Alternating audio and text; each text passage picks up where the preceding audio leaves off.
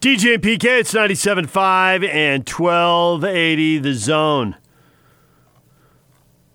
Question of the morning. Summer starting this weekend. What are you going to do?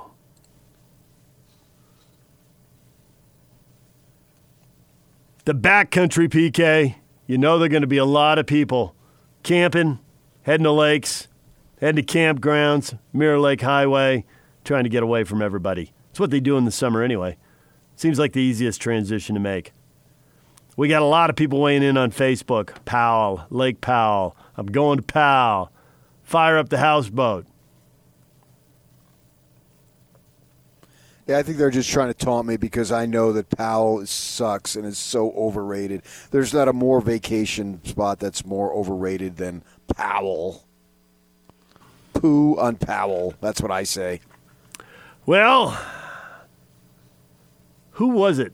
Yak, was it you? Somebody was telling me that when they had kids, the family doctor said, no, it wasn't you. No, it wasn't. It was somebody else. Stay away from Lake Powell. It's just totally disgusting. I cut my foot open at Lake Powell. Really? You get an infection out of it? I don't recall. I don't think I had many complications from it. It wasn't fun, though, because you're sticking that in sand and water. Broken beer bottle in the sand? Sharp rock in the sand? It's actually barbed wire. Oh. Some buried barbed wire. We were playing football in kind of the surf, like that shallow area, and I stepped on it and gashed my foot wide open. It was a sucky 3 rest of the days we were there. Oh. They should have air evac'd you immediately. Air evac. Fly it in. Let's go. Yacht could have been picked up by a drone and flown out of there. Yeah. Have you by the back of the shirt. 2 decades ago. Sounds dramatic. Swooping low over Lake Powell. I've gotten to know the neighborhood. I got my 5-mile walk path down. I got multiple paths now. Got a firm grasp on all the real estate. Hemmed in. Where will you go? Zig up this street. Never been up this one before. PK, when he mentions the fact I've got a good feel on the real estate, do you feel like he's going to start buying up property? Is that absolutely not? Way out. I've seen some stuff. It's like no, absolutely not. Why not? Way out of my price range. I was telling Yak, there's a street I'd never been on. It's north. It's about a mile and a half, and it's on the way to nowhere. So I had no reason to go there. And I was just walking through the neighborhood one day, and it was like 7:30, and you got an hour of sun, and I was just walking, and I zigged and I zagged, made a left, made a right, and all of a sudden it's like, wow, that's a guest house. Holy cow. Come on up, PK. We'll go for a walk, and I'll show you some real estate neither one of us are ever going to live in. Never going to buy. But you can walk to it? You can quote, it takes 40 minutes, but you can walk to it. It's uphill. All right. You can, every time you see another house that's amazing, you can quote your mom and give me another, well, if that ain't the bleeps, or whatever, one of her phrases you love to quote. Semi-quote, because you can't completely quote them.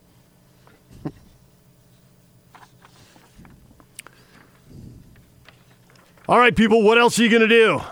Got a lot of people. Wyatt's going fishing. Gone fishing. You want to get away from people anyway. That's what my brother will be doing. You don't want to be shoulder to shoulder on the river. No, that would be natural not to be. But the point is, I mean, this is summer, and we got to live summer. I saw Jason Whitlock. I follow him on Twitter, and he's moved to California now. He's got a job with Fox. This, what is it, Speak for Yourself? Yeah. And he's always driving people crazy because he comes up with these opinions that you're not supposed to have if you look like him, and it's politically incorrect. And so we had him on the show once. You weren't here; you were gone. But it was a good interview, and he was talking about how he said that he goes down to Wilshire Boulevard down there in the West LA area, and he was saying that he saw it look like it used to look. It was closer to looking like it used to look, like it normally looks. And it just seems, I was talking about this with my wife yesterday, I think in the next few weeks we're going to see more and more people doing what they normally do. It's one thing to be cooped up in March or April, but it's another one to be cooped up in June. So it just seems like with this start of this June around the corner, we're going to see that stuff more and more. I'm definitely seeing more people on the freeway when I drive to work, radio or TV, and downtown still doesn't look the same, but downtown on a Saturday 6 weeks ago used to look like a Sunday with bad weather. I mean, it was so empty when I would come out after talking sports on a Saturday. It was unbelievably, and you do see some people. There aren't multiple parking spots right in front of the building. There's some people parked on the curb on the streets and all that. So you're right. It's definitely trending that way. But I wonder about travel, because what a lot of us would do in the summer is, from the people who go to Newport to the people who go to Disneyland, you go to wherever you go, whatever beach you like, Hawaii, Florida, Caribbean, whatever. Are there going to be huge crowds at the airport? Because the airlines and the hotels seem like they'll be a couple of the last ones to come back. And when that happens, and that's a lot of the people that are downtown, there's tons of conventions, and we got a lot of hotels downtown. In the winter, it's ski vacations. In the summer, it's conventions. And one of the reasons downtown looks so empty is that's not happening. Hotels are empty. I think what you'll see is more folks traveling by car. So you won't see that entirely restored. They'll just do other things. Like the fishing, the camping, the Moab, the trip wherever it might be, Jackson Hole, Star Valley. Places where you can drive. I think you'll see that. So it might not be the big trip. And a lot of those big trips have already been postponed. But I'm going to do something this summer. I'm going to do something that involves an ocean. My original plan is squashed, was the week after next. Well, I've moved it now to the first week of August, and if I can't do that, then I'm going to make another adjustment.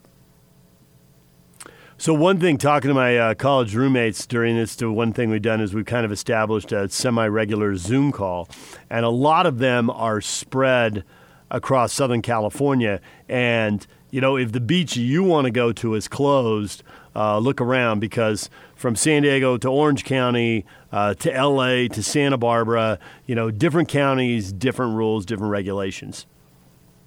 Exactly. I'll find one. Right. Because I'm going. I know you're a big fan of Manhattan Beach, and if that doesn't work, then it's just different, because Manhattan Beach, if you draw a 30-minute, 60-minute, 90-minute circle around Manhattan Beach, how many people are there? Now drive a 30-minute circle around some beach on the Central Coast, from Ventura to Santa Barbara up towards San Luis Obispo. It's really different. There's some huge beaches up there in the Central Coast nobody knows about. Now the water gets colder, and, that aren't all the L.A. amenities that you're used to because you live there. But, hey, if you want a beach vacation, it's still something. Well, I have a friend who just bought a house in Capistrano Beach. And when it comes to it, I'm going to hang at his place. We've already talked, because I was supposed to already be there. I was supposed to take a little long weekend in, 2 weeks ago. And obviously that got canceled, so I did not go. And that was going to be, obviously, if you're going to fly. I mean, if you can only have a long weekend, you're most likely going to fly rather than drive. And if it comes to that, and he wants me to see his house because he just bought it. He just moved in March. And I want to see it, too, because he sent me pictures, 5 minutes from the beach, blah, blah, blah, bike paths, yada, yada. And so I'm excited to do it. So I'm going. If I can't do my planned vacation that I had the first week of June that I've now had to push back to August, if that doesn't work, then I'm going to do that. I'm just going to get in the car, and I'm going to go, and I'm going to sanitize myself. And I know that when he's there at his house, he's going to be clean, and I'm just going to stay there. And so once I get there, I'm going to limit the activities that I would traditionally do. Because usually when I would go for Pac-12 Media Days, and they're not having them, and then we'd go to a ball game, either the Angels or the Dodgers. One of those two teams is going to be in town. Well, obviously, that's probably going to change.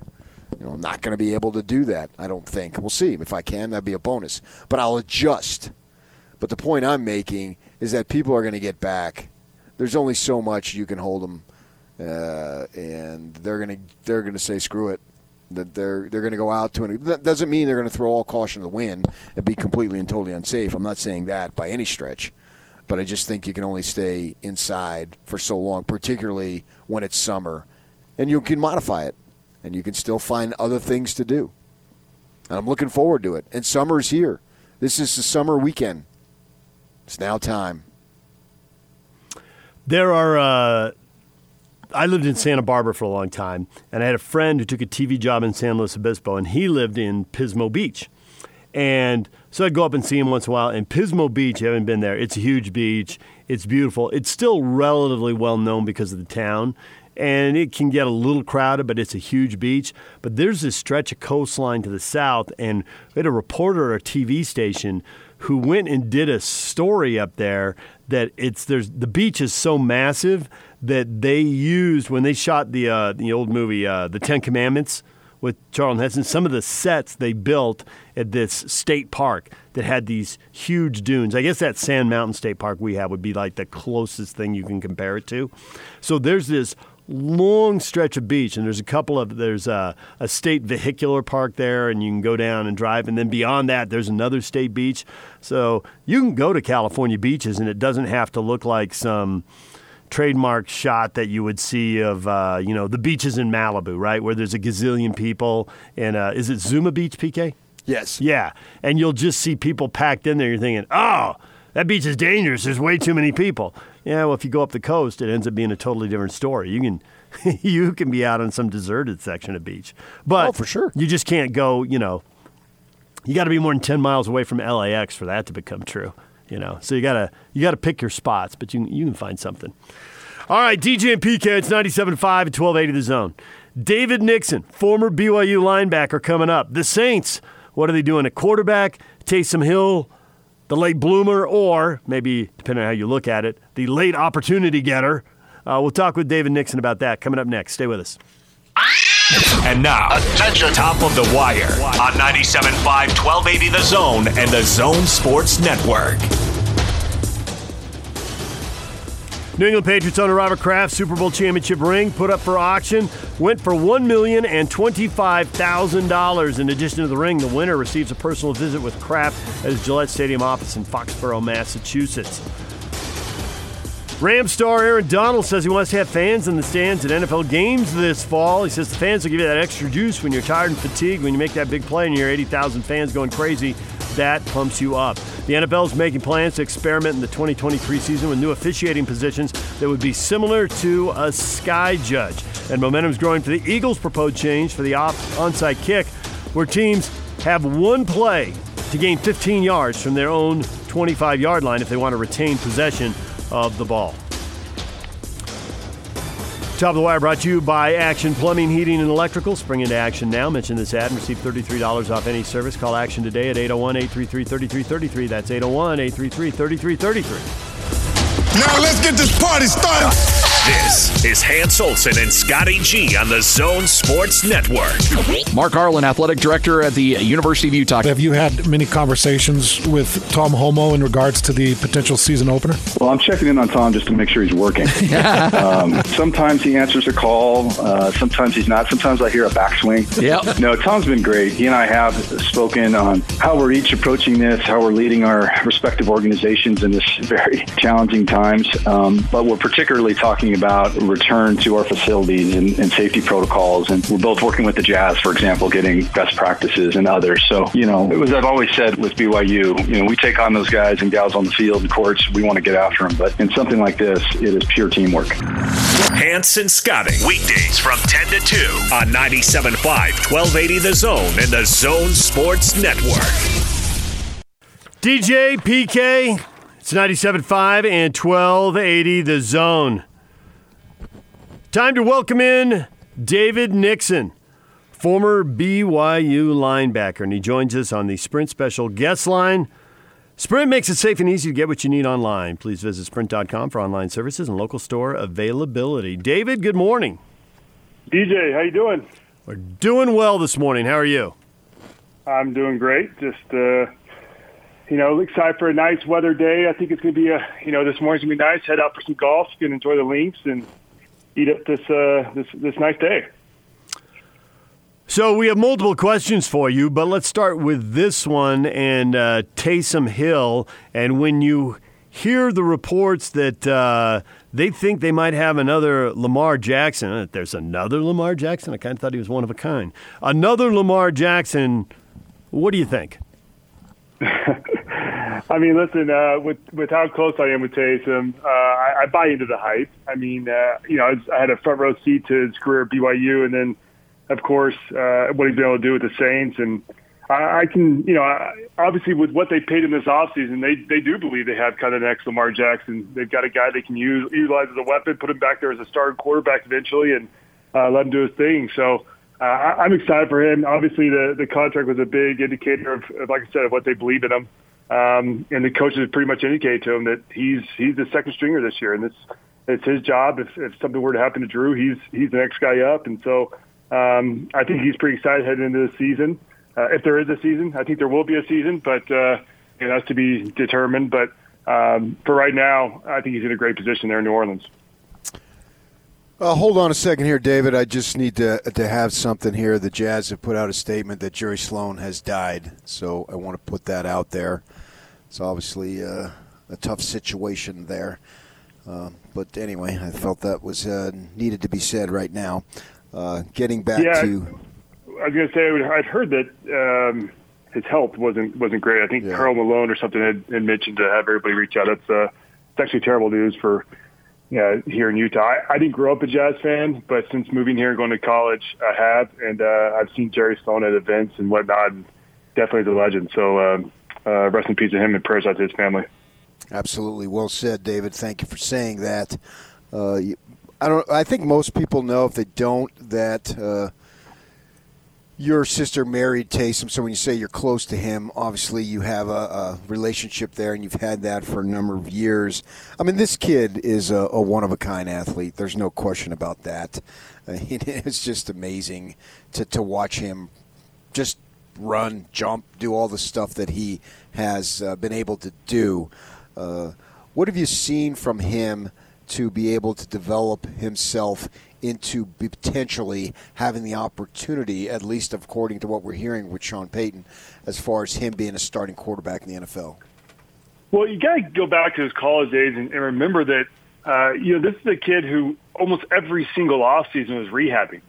So while most other quarterbacks in the country are sitting there working on their craft, refining their skills, this is a guy who was just trying to get his body healthy and going through surgeries and taking time. And so in college, he didn't have a chance to go out there and spring ball and really compete and get better as a quarterback because he was too busy in the training room trying to get his body healthy after basically sacrificing it week in, week out as a quarterback. And so now that he got to the NFL, he's been relatively healthy. He's had a few dings here and there.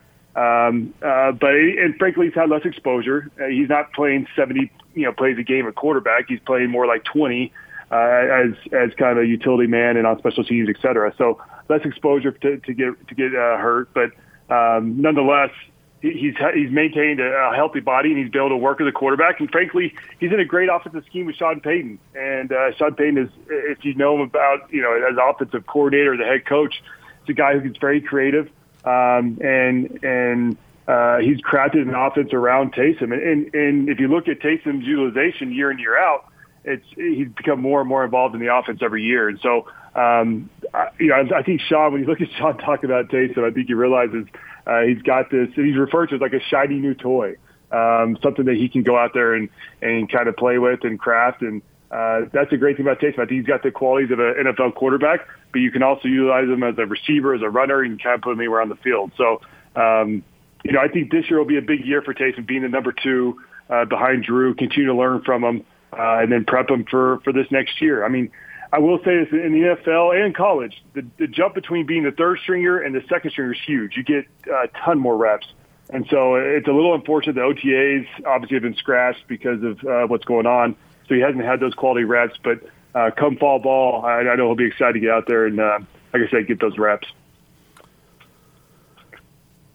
So I'm curious of what you said there, because I totally agree with you about second and third string. It's a huge jump. And when I saw the deal Taysom got, I thought he's the second-string guy. But Jameis Winston comes in on a 1-year deal. He's got to be thinking he's the second-string guy. Do you have any insight into what those guys have been told, how that might play out?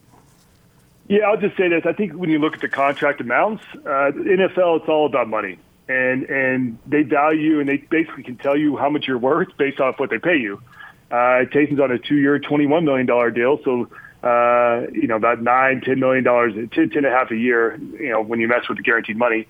When Jameis Winston's on a 1-year deal for $1 million, right? So Taysom's getting paid 9-10 times as much. So it's pretty strong case that Taysom's the second stringer, and I think it's pretty obvious in that sense. With that being said, it's hard to put aside what Jameis has done. Yes, he struggled last year with the interceptions, but he's a guy who threw for over 5,000 yards. So he's got real-time NFL experience as a starter, and I think that's something that quarterback room can draw on. But ultimately, I think when the franchise, when you look at Drew, this being pretty much his last year, as they've all announced, that they're looking to the future, and I think the contract lengths and the contract amounts indicate where they're headed.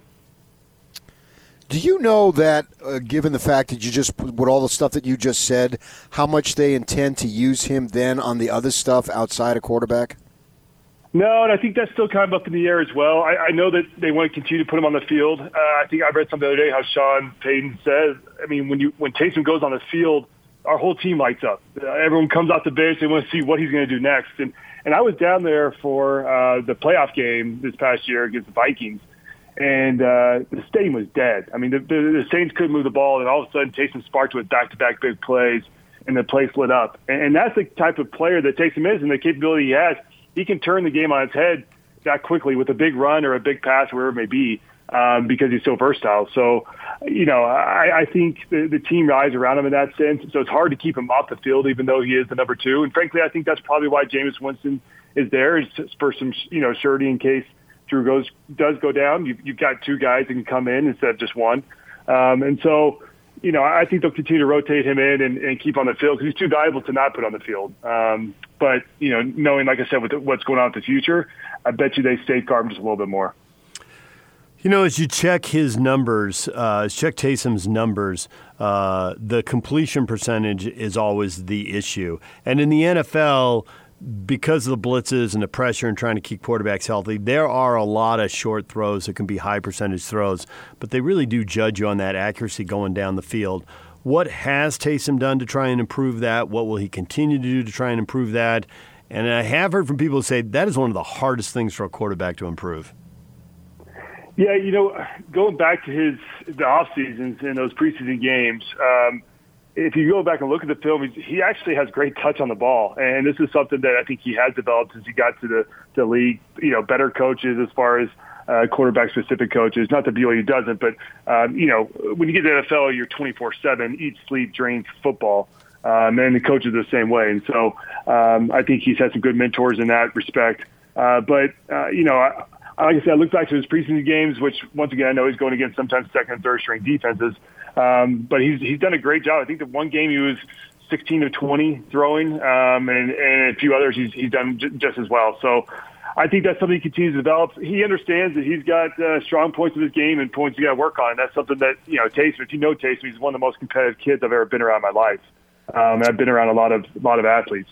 And there's a kid that understands he's got to refine his craft and work his craft, and that's something he does constantly. So I'm sure he'll get that all figured out and handled.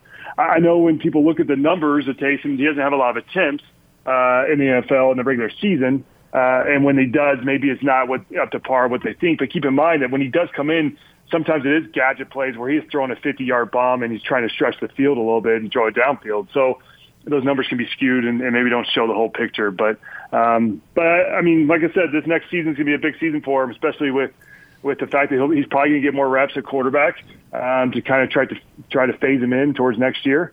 And he'll have more opportunities to showcase his talents, and I think he's up to the task. His talents really are enormous, as I was saying. I'm interested to see how it will be. I really hope the opportunity comes, and it looks like it's going to be here, whether it's this year, next year, whenever it is. How is he going to be when he's in that pocket, because the NFL, you need to be able to be in the pocket. You need to be able to move around, obviously, but you need to be able to throw. But this guy is such an unbelievable runner that I get why he would think, oh, I can take off because I could beat this guy and this guy and this guy, because usually he can. So how is he going to be able to find that balance between being able to throw and knowing that, hey, I'm faster and bigger than most of these guys that are trying to chase me?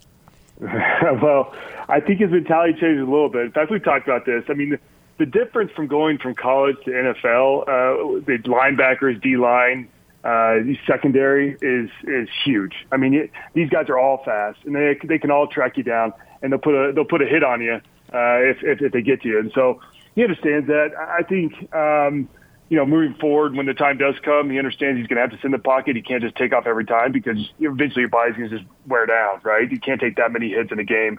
But it is tough when it's third and 4, and you need 4 yards to pick up. He's got the ability to make 1-2 guys miss easily and get a first down with his legs. The question is, can he be patient and sit in that pocket? I think he can. I think Sean Payton will design plays that allows him kind of a two-way go to get out there and hopefully complete a short dig of sorts and then get out and run as well. But that's to be determined. But I think that Sean has the perfect recipe for chasing. He's been around him for 3 years now, and he knows exactly how to utilize them. So they'll figure out a way to make it all work.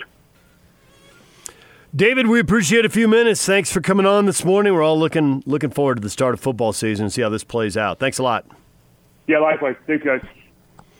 David Nixon, former BYU linebacker, joined us right here on 97.5 and 1280 The Zone. Well, PK, you can plan a show and you can have whatever you want lined up, but sometimes events change. And, Karl Malone gave us all a heads up with a comment a few days ago that Jerry wasn't doing well. And now the big news of the morning, Jerry Sloan, just a legend for the Jazz, an NBA Hall of Famer.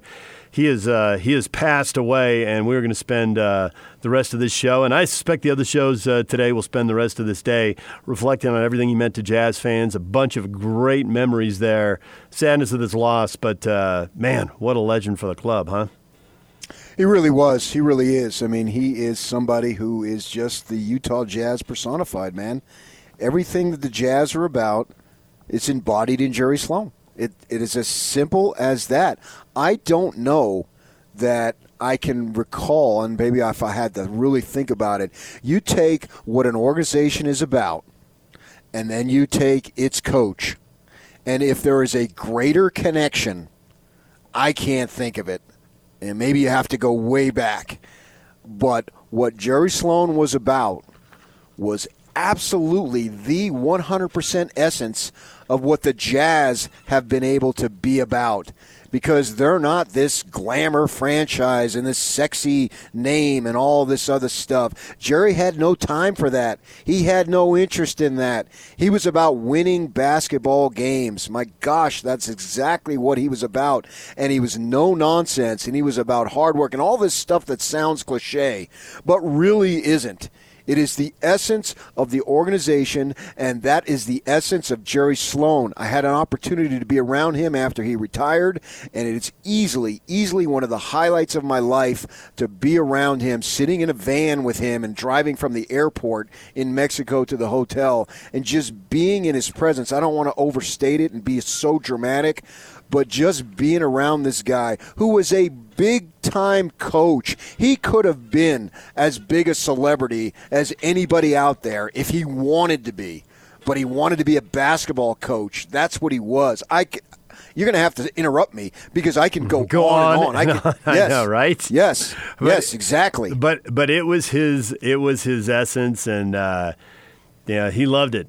As a player, assistant coach, head coach. In his Hall of Fame speech, he talked about how much he loved basketball and how much it had given him in life. And ESPN has cut in now. They've got file video up of Jerry as he passes away at the age of 78. And there he is with Phil Johnson sitting side by side as they did for just years and years and years. They had the Dick Motta tie, and that kind of got them together. And, man, they were an awesome team. Yes. And they really reflected. You name me a coach who reflected, the team reflected what the coach was about more than Jerry Sloan. Boy, I don't think the only two names I came up with were Popovich, who stood right here in the arena and said how when he was just getting started with the Spurs and they didn't have any titles yet, and said, we want to copy what the Jazz have done. So I don't know if you can say there's more there. I mean, there's a lot of similarities there. That's a good example. There's a lot of similarities there on purpose because Popovich just came out and said, this is why we're doing it. This is who we want to be. This is who we want the organization to be. And the other one, you got to go to Red Auerbach. What he did with the Celtics. And, man, I'm living on the other coast. And, I didn't think of the Celtics without thinking of Red Auerbach. And, San Diego to Boston, how do you get further apart than that? So Popovich and Auerbach were the two that jumped to my mind right away. I don't know if there'd be others, but there can't be many. If there's a list, it's a short one.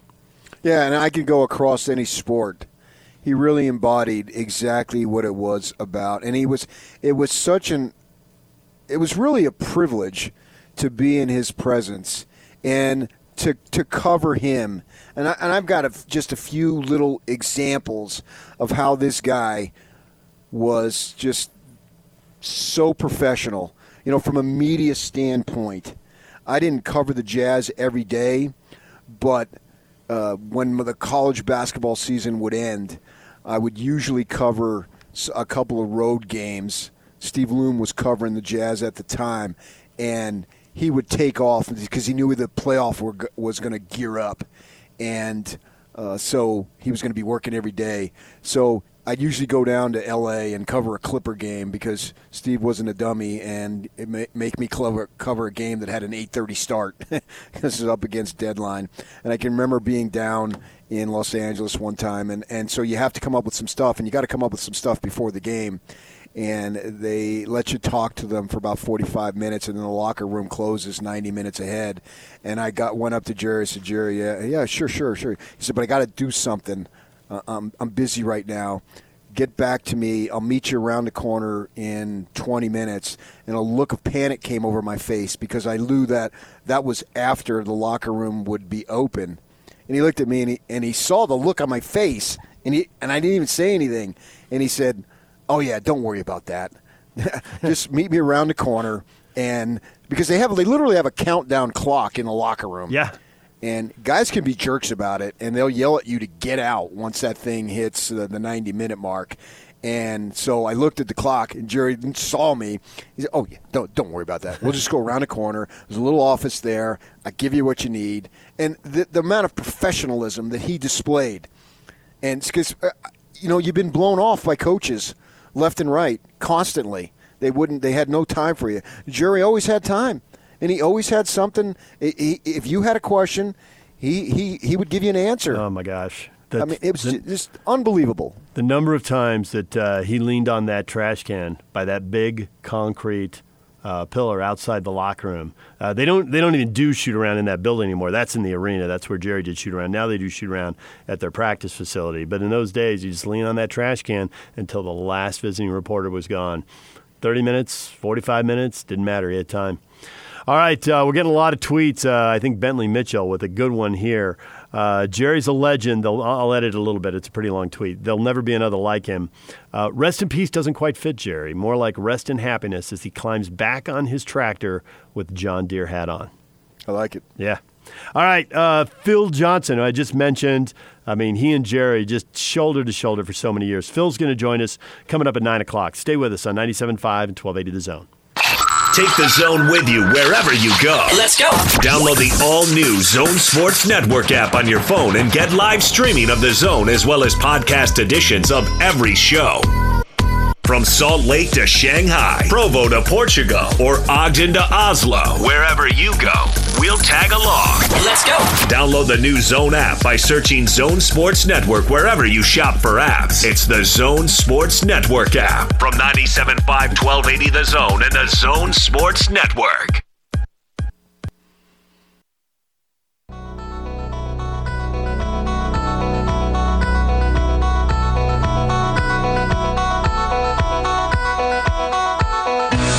I was in my early 20s and a newlywed when you became the head coach. And so I feel like I was able to look up to you, and in many ways you were a father figure in terms of the way I learned from you, the lessons you taught me. For example, you taught me the importance of hard work. I learned the importance of having a plan and sticking to it. I also learned about the importance of executing the basics and executing the game plan better than the other guys if you want to win. Thank you for your many contributions over the years and for the role that you've played in making the Utah Jazz one of the most respected franchises in the NBA.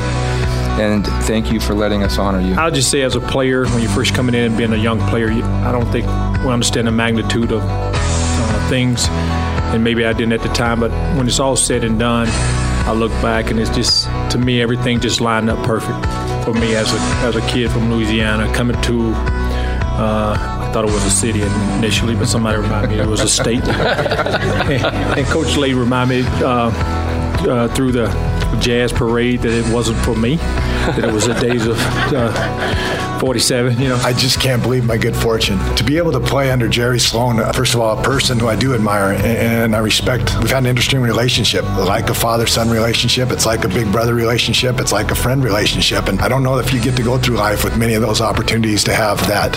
And I have it right here in one man. And he's never been given anything in his life that he hasn't earned. And tonight's no different. I'm very proud of everything you've done. And I'm honored to be here, Coach. And I know you used to always tell me, when are you going to get satisfied? You and Coach Jones used to tell me. And I tell you now, I didn't want to disappoint you. I really didn't. I didn't want to disappoint you. I didn't want to disappoint the coaching staff, because you guys made it possible for me to be the person I was. I felt when I came here, I was a young boy, and I grew up to be a young man, good or bad or indifferent. But I just want to say that, playing hard was easy because you played the game. Coach, you played the game. You guys did it, and I didn't want to disappoint you guys. I just want to say I'm honored to be here. It's a great day. I'm finally glad you guys were able to twist his arm enough for him to do it. And Coach, we love you. I love you, man. And like I said, you're the best. I've been blessed. I thought I was a great coach till we lost these guys. Things kind of fell apart there for a while, but I was the most lucky guy in the world to have the opportunity to coach two guys that's willing to pay the price of being good every day. Frank, you're a little bit late. You already talked about you. That was your first thing. You got time. You're exactly right. Those were things I was listening to TV the other day, and somebody said about me being set up to the East Coast trip around Christmas time. Frank set that East Coast trip up, and it worked very well. I've gotten an awful lot of credit for what he taught me and what he helped me with, and I'm very thankful for that.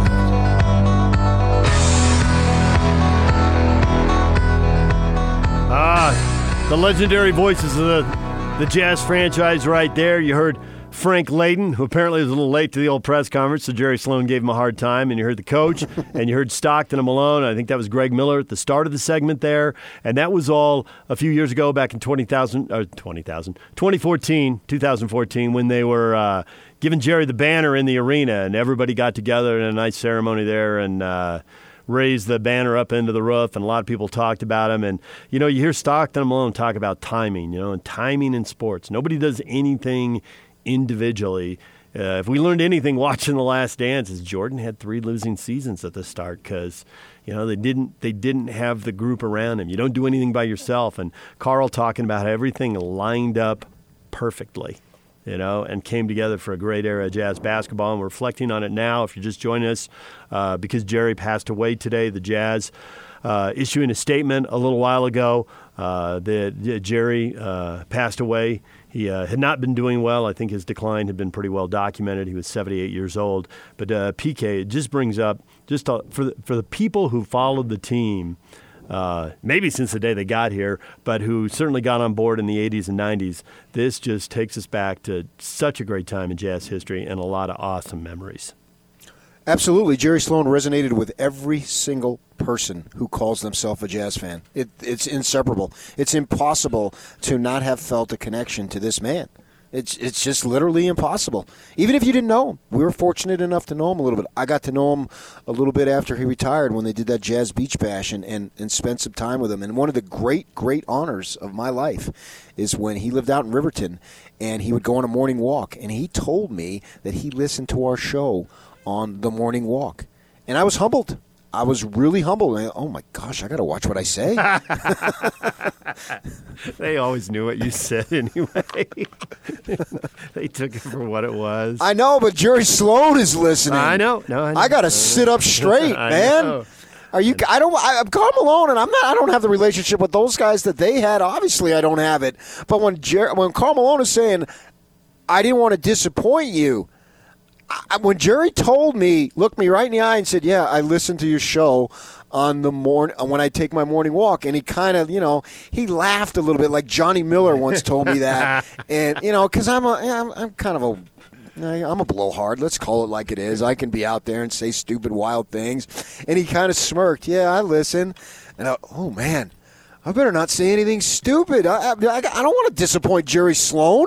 Are you kidding me? I've looked up to him, and I didn't grow up here. But when I came here and got to be around him and I saw his work ethic day after day after day, one time I'm interviewing him, and I'm talking about the merits and what it takes to be a champion.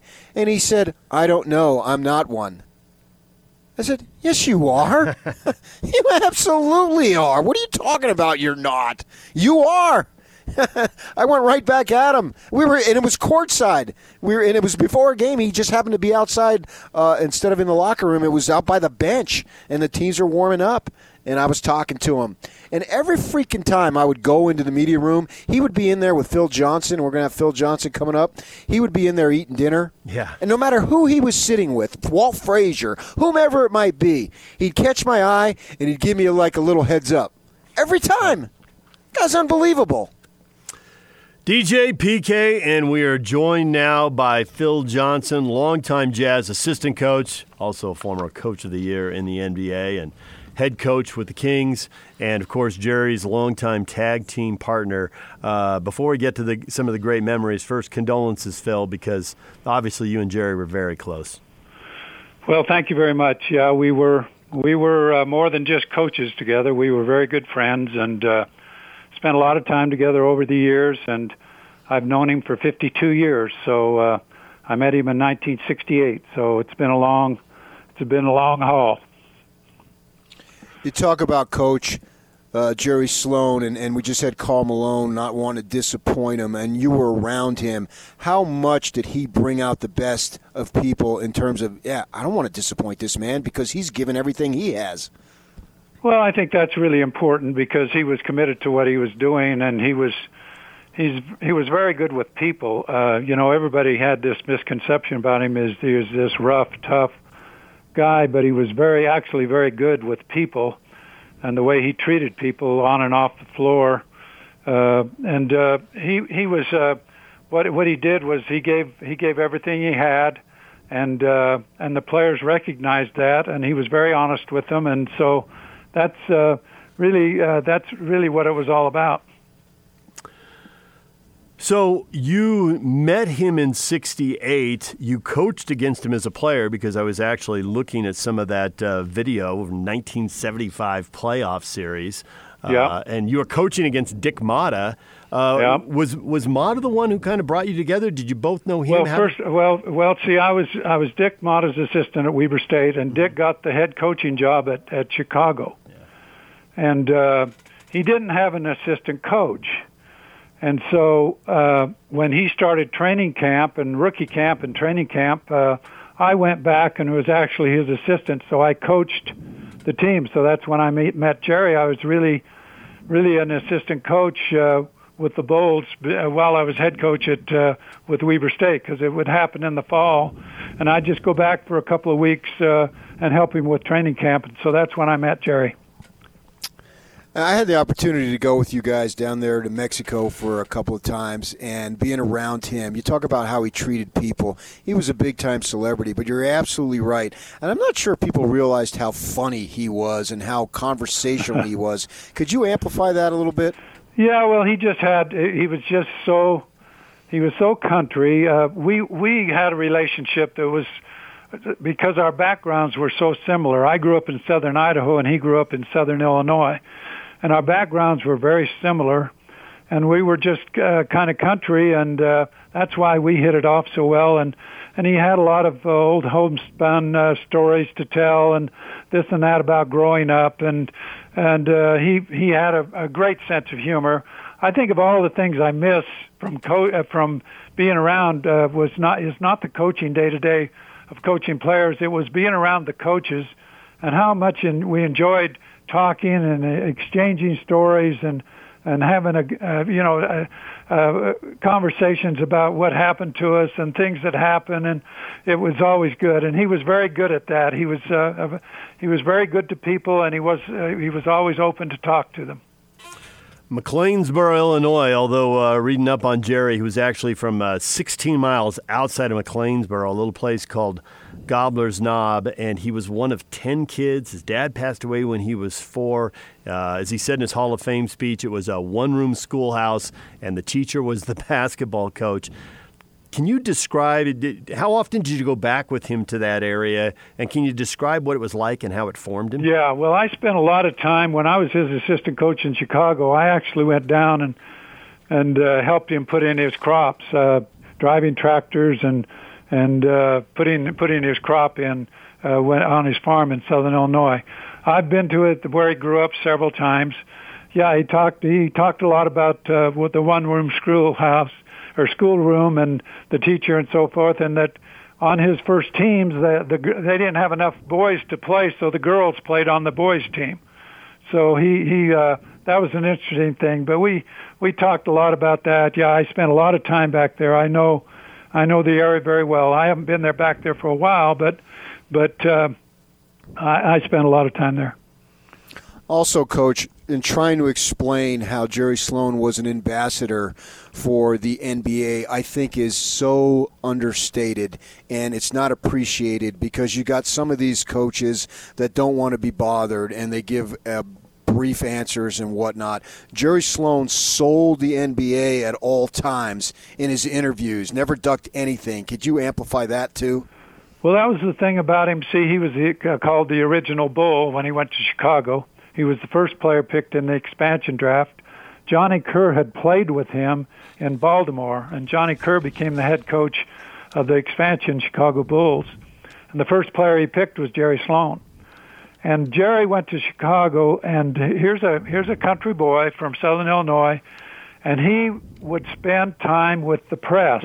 The press loved him because he, win or lose, he would talk to them and explain what happened during the game, and so really had such a great reputation with the press, and that carried over into with the people. So the people really appreciated him because of his openness and the way he talked. And so many players of that day, if you lost, several of them would just go in the shower and wouldn't talk to the press. Well, see, he was very open and did a good job with that. Jerry was a two-time All-Star with the Bulls. And the 1 year in Baltimore you mentioned, then 10 years with the Bulls. Now, people here know him as a coach, but compare Jerry maybe to some other players we might be familiar with to kind of tell us, who he was over his 11-year career. Well, I don't compare him to anyone because he's unique, and he was just very competitive. He always said he didn't have any talent, and it was all by effort. Of course, he had talent. He had tremendous instincts and tremendous drive and toughness. One of the best defenders I ever saw play basketball, and probably the greatest offensive rebounder I've ever seen from the guard position. He was just relentless. He had great hands, great vision. Defensively, he was just unbelievable, and offensively, he was somewhat of a streak shooter. He would really utilize the offense a great deal. He would come off the screens, get open using the offense, and that's where, when Dick Motta came to coach them, he installed an offense that was involved with setting screens. And first of all, he would set good screens, and second of all, he would come off screens very well. And so he utilized that offensively, and so he was just a really good basketball player, and he could dominate players defensively. There are several players that didn't want to see him coming because he was something else defensively. I think one of the amazing things, and we can have you on the phone here for the next 10 hours and talk about all the amazing things, but to me one of the amazing things is when he was coaching the Jazz all those years, how he took guys who were role players, put them in positions to succeed to the point where they went other places, they weren't nearly as effective. And I have to obviously include you in that list because you were right there. Explain how you guys were able to take guys who really didn't have a whole lot of value to other teams in the league, but when they were with the Jazz, had a ton of value.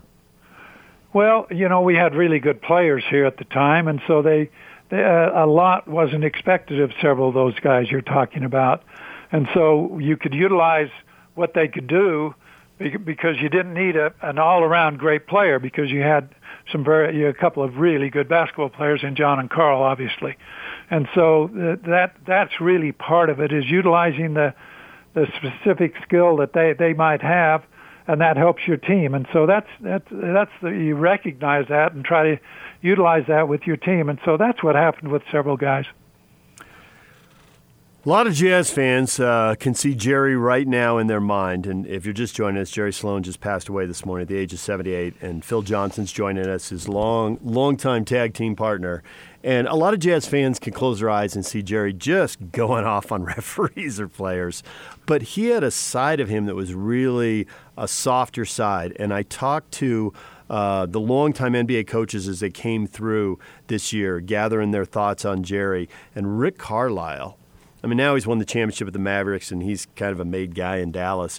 But he got really reflective and told this story about how Jerry basically opened a training camp to him when he'd gotten fired and he was between jobs. And I kind of thought that was Jerry going back on his Bulls experience. He had to be a little lost when the Bulls let him go as head coach. Can you talk a little bit about the softer side and the way he would look out for someone in a situation the way Rick was? Yeah, well, I just knew all sides of him, and the way he treated people, how he treated the ushers with the Jazz, or the custodians, or people that a lot of times celebrities just walk by, but he was very open to talk to everyone. We just lost an usher that used to sit behind our bench. He was named Paul. And he sat behind the bench, and I talked to him several times, and he just passed away not long ago. And how Jerry treated him and how he treated the people involved. That's just how he was. He was very considerate of other people, and he definitely had a soft side. And but the thing people saw was how he was competitive during the game. Well, rarely did he get on players that much, honestly. I mean, he was, he'd get in some players sometimes, but the 90% of the time it was very talking to them, trying to get them to do what was necessary and so forth. So really there's, every person has all sides to them, obviously, but he was very good with that. So anyway. When you see, you've been around professional sports for so long, and we hear that, players or teams take on the characteristics of a coach. Is there a better example than the Jazz taking on the characteristics of Jerry Sloan? No, that's about the way it was. The team, defensively, he spent a lot of time defensively, and aggressiveness, trying to come play hard. That came from the top as well, Larry Miller. And that's why he always appreciated Jerry so much. They're very similar with their tenacity and competitiveness, and so that's what Larry Miller loved about Jerry Sloan, and so that was what this franchise was built on, and it wasn't just Jerry; it was from top to bottom as far as and that's what it exemplified, and that's what we were kind of proud of. Phil Johnson joining us here, a longtime Jazz assistant coach. What is it about Jerry? Because you were an accomplished head coach. You were the NBA Coach of the Year, and you coached playoff teams. What was it about Jerry that made you not just want to say, okay, I'm going to be an assistant coach and work for this guy, but never go back down the road of being a head coach again? Well, there was a commitment by both of us. We were very loyal to each other. He knew and trusted me.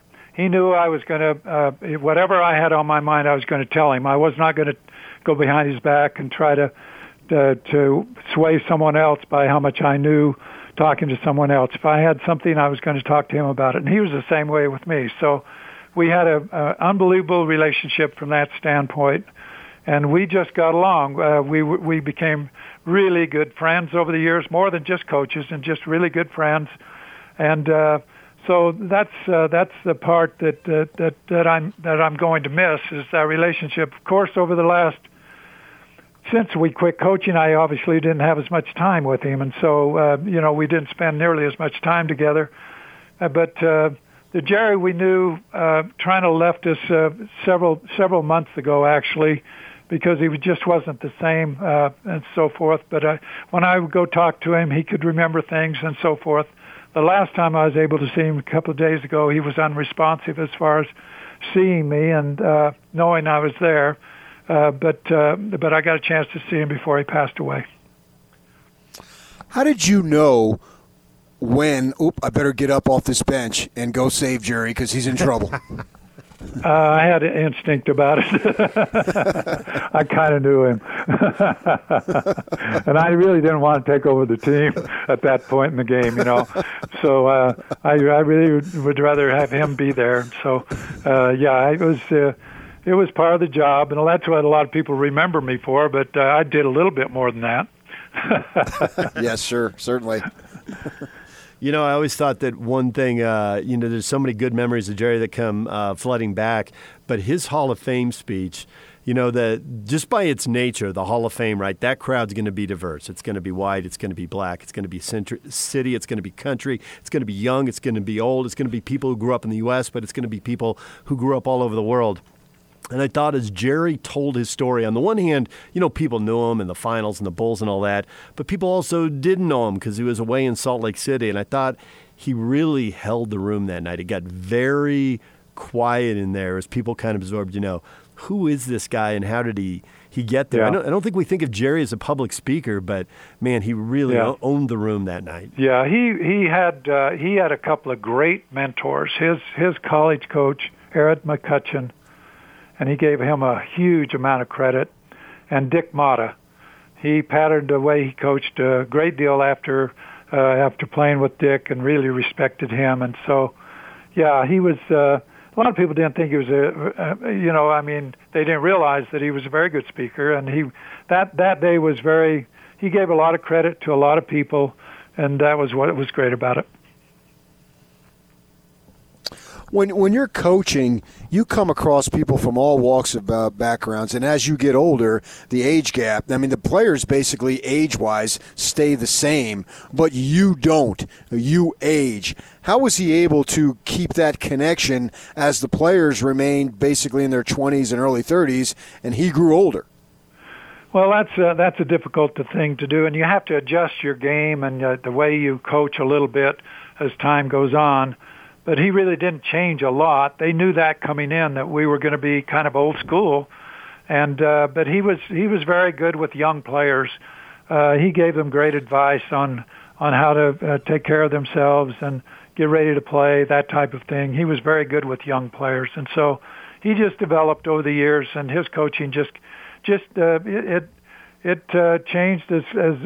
the times changed a little bit, but his basic philosophy stayed the same.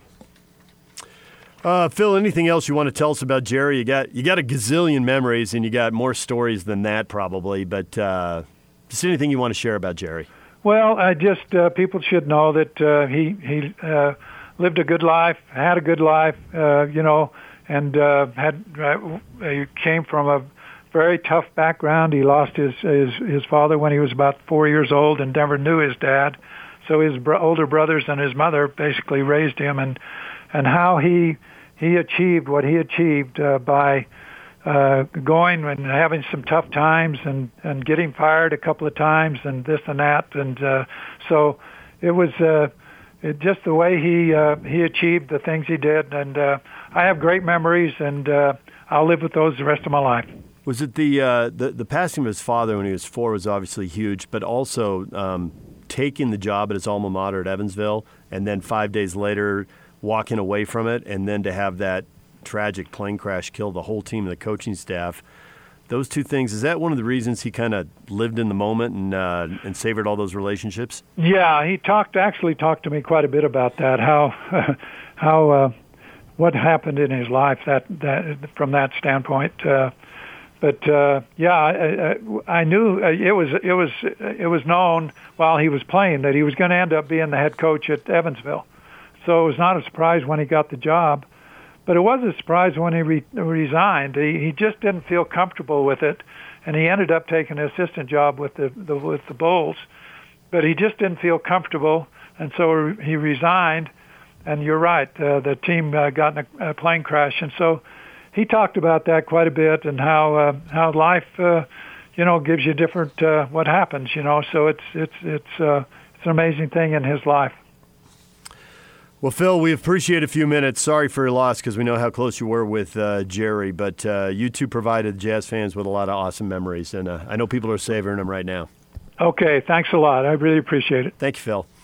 Phil Johnson, longtime Jazz assistant coach, head coach of the Kings, and a former NBA Coach of the Year, and, of course, Jerry Sloan's longtime tag team partner. They were pretty much inseparable.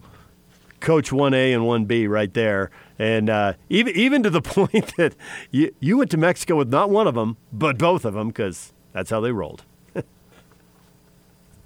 Yeah, absolutely, yeah. And we got off that plane, and a van came up, and both of their wives, Ann for Phil Johnson and Tammy for Jerry Sloan, and the four of them got in, and then the driver looks at me and my wife, and my daughter was actually with us at the time too.